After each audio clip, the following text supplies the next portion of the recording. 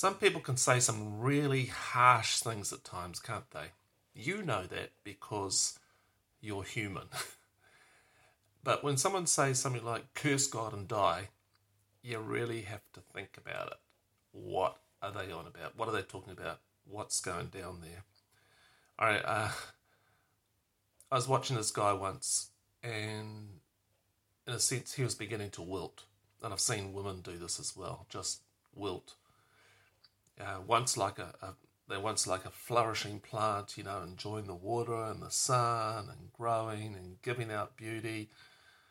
But now, like all the water had dried up, the sun beat down on them, and they were being stripped by the winds of abuse, and they were just like a skeleton. And when I started writing this particular blog post that I'm sharing now, I kept remembering the song by New Zealand Christian artist many years ago in the 80s, 90s, Derek Lind, and he sang this: "Who will come to the aid of a man like me? Who will come to the aid? Who will come to a man of poverty? Who will rescue the ship from the wayward sea? Who will come to a man like me?" And back in the 90s, I started working in the area of mental health. And the first book I read about mental health and Christianity was Why Do Christians Shoot Their Wounded? By Dwight Carlson. And it's a classic in my opinion. I think it's one of the seminal books that I think has influenced me. And the author writes from a place where he has seen people with mental illness getting wounded by well-meaning but ignorant Christians saying mental illness was due to some sin in their life or something else. But this shooting of the wounded still goes on today. It's been around a very, very long time. You see, whatever we don't understand and are uncomfortable with, we attribute to sin. and this calamity is because of something you've done wrong, and God is punishing you. It's the law of retribution. You do something wrong, and you get the punishment. You do something good, you get the reward. If bad things are happening, you must have done something bad. But what if you've done nothing wrong that you know of, and still bad things happen? And that's a situation of a biblical character called Job. And every measure of what he could call, or what we would call success, had been taken from him. His health, his wealth, his children. And he goes to this place which felt for him, I think, the most welcoming place to his heart, the local dump site. And there he sits in the ashes of yesterday's goodness and picks at his skin with a piece of broken crockery. Self-harm, I suppose you could call it. And I suppose that's what you do when life is hollowed out. And you grieve and you go to a cave. And, I've been to that place. I haven't sat in a pile of ashes or picked at my skin with a piece of broken pottery, but I've been to deep places, dark places. And another response from among many, as we will see as we continue looking through this Job book, is to lash out, particularly at those close to you and at God. And for Job, the first of the whiplashes was from his wife, and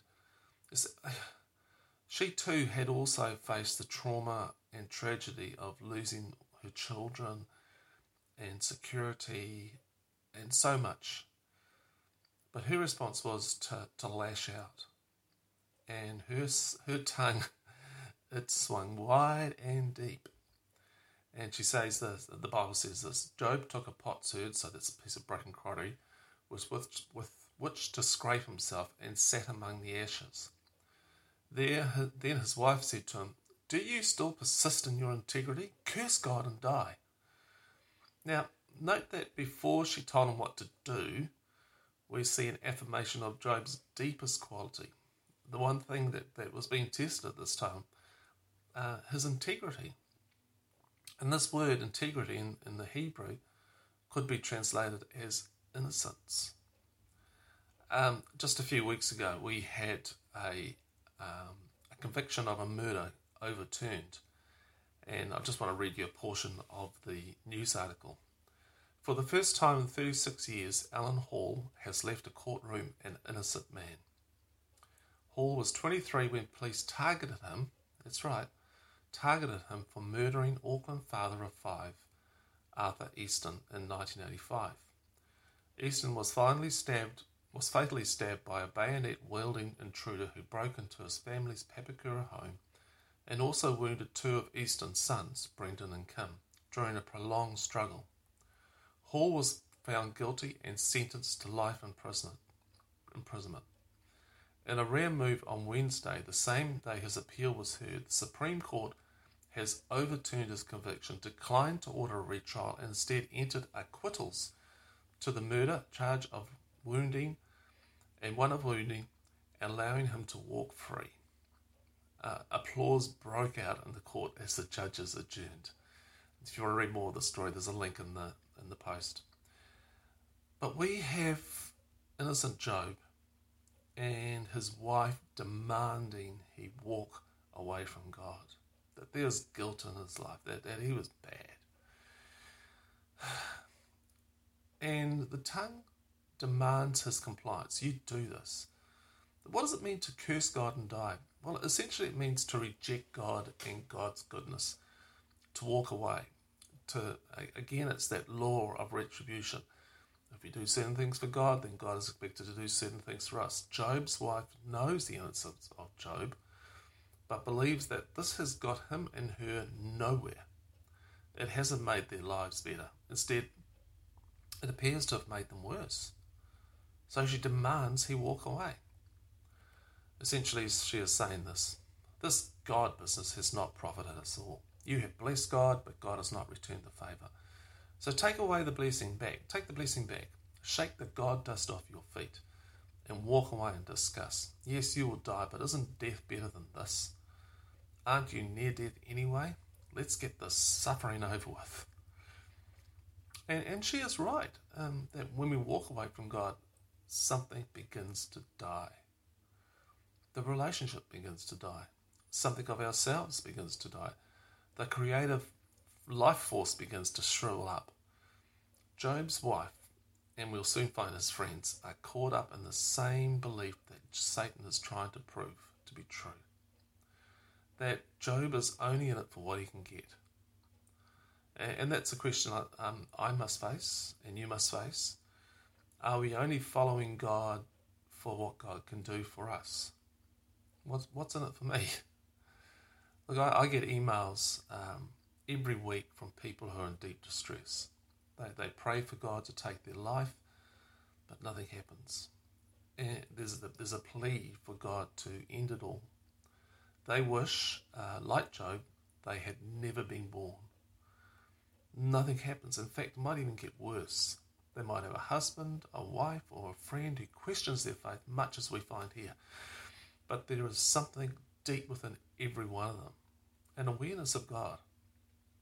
That God is there, even though God may feel distant, obscure, mysterious, and even aloof to their present needs.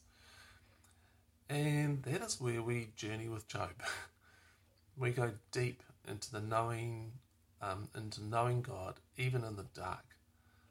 This place of darkness is where faith is deepened and a different faith emerges.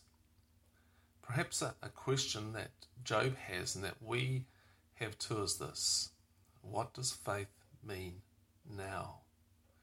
Richard Rohr says this: faith cannot rest. Faith definitions grow old as we move through our lives. Periodically we have to say, Lord, what does faith mean now? And when someone, especially someone close, tells you to turn your back on God, remember you're not alone. You have Job alongside you. Here's a few quotes. Job's wife comes into the picture at this point. If Job has lost all his children and possessions, so has his wife. Mrs. Job is hurting too. And she's not the image of patience as he is. She says, do you now still mean to persist in your blamelessness or integrity or innocence? She wants him to admit he made some mistake. She's caught up in the retributive justice syndrome, which believes he must have done something wrong or this wouldn't be happening. She demands that he admit it. Curse God and die. This is an interesting demand. She sees him at the edge of death and says in effect, at least get it out of your system. Get it over with and die so I can get on with my life. Richard Rohr, another quote. In his view of this new calamity that has befallen Job, his wife, who is affected by his misfortune and shares his unjust suffering, urges him to curse God. Why persist in this integrity of yours? Curse God and die. The issue here is literally the integrity to which I have referred. What his wife challenges is Job's stubborn maintenance of his interior consistency and exemplary conduct. Adversity does not cause him to lose his innocence. The author wants to make it clear that Job's perseverance in his religious outlook is a further expression of his disinterestedness. Gustavo Gutierrez. And here's a bit more from Richard Rohr, the next two are from Richard Rohr. When negative voices are assaulting us from the world, from our spouse, the children, the church, none of us is strong enough to stand against them unless we are in touch with true transcendence. True transcendence. Richard Rohr. And the final quote is from Richard again. An awful lot of religion is an excuse for not facing our fears and doubts. True religion is not denial, but transformation. God walks with us into our fears, to feel them, to own them, to let them teach us. We need to say, I'm afraid, Lord. How do I deal with this fear? We tell God we're hurting and life is falling apart. We've lost a job or a loved one, and we don't know how to believe, hope, or love. Faith cannot rest. Faith definitions grow old as we move through our lives. Periodically, we have to say, Lord, what does faith mean now? Some questions. Number one, we started this post with a comment. Why do Christians shoot their wounded? Well, what's it like to be on the receiving end of those bullets? Number two, has someone criticised your faith and told you to walk away from God? How did you respond? What happened in you? Number three, what does faith mean now to you compared to a previous time? Love to hear your answers. Email me, barry@turningthepage.co.nz. barry@turningthepage.co.nz. And love to hear from, really enjoy hearing from my readers and watchers and listeners and getting into some sort of engagement about some topics.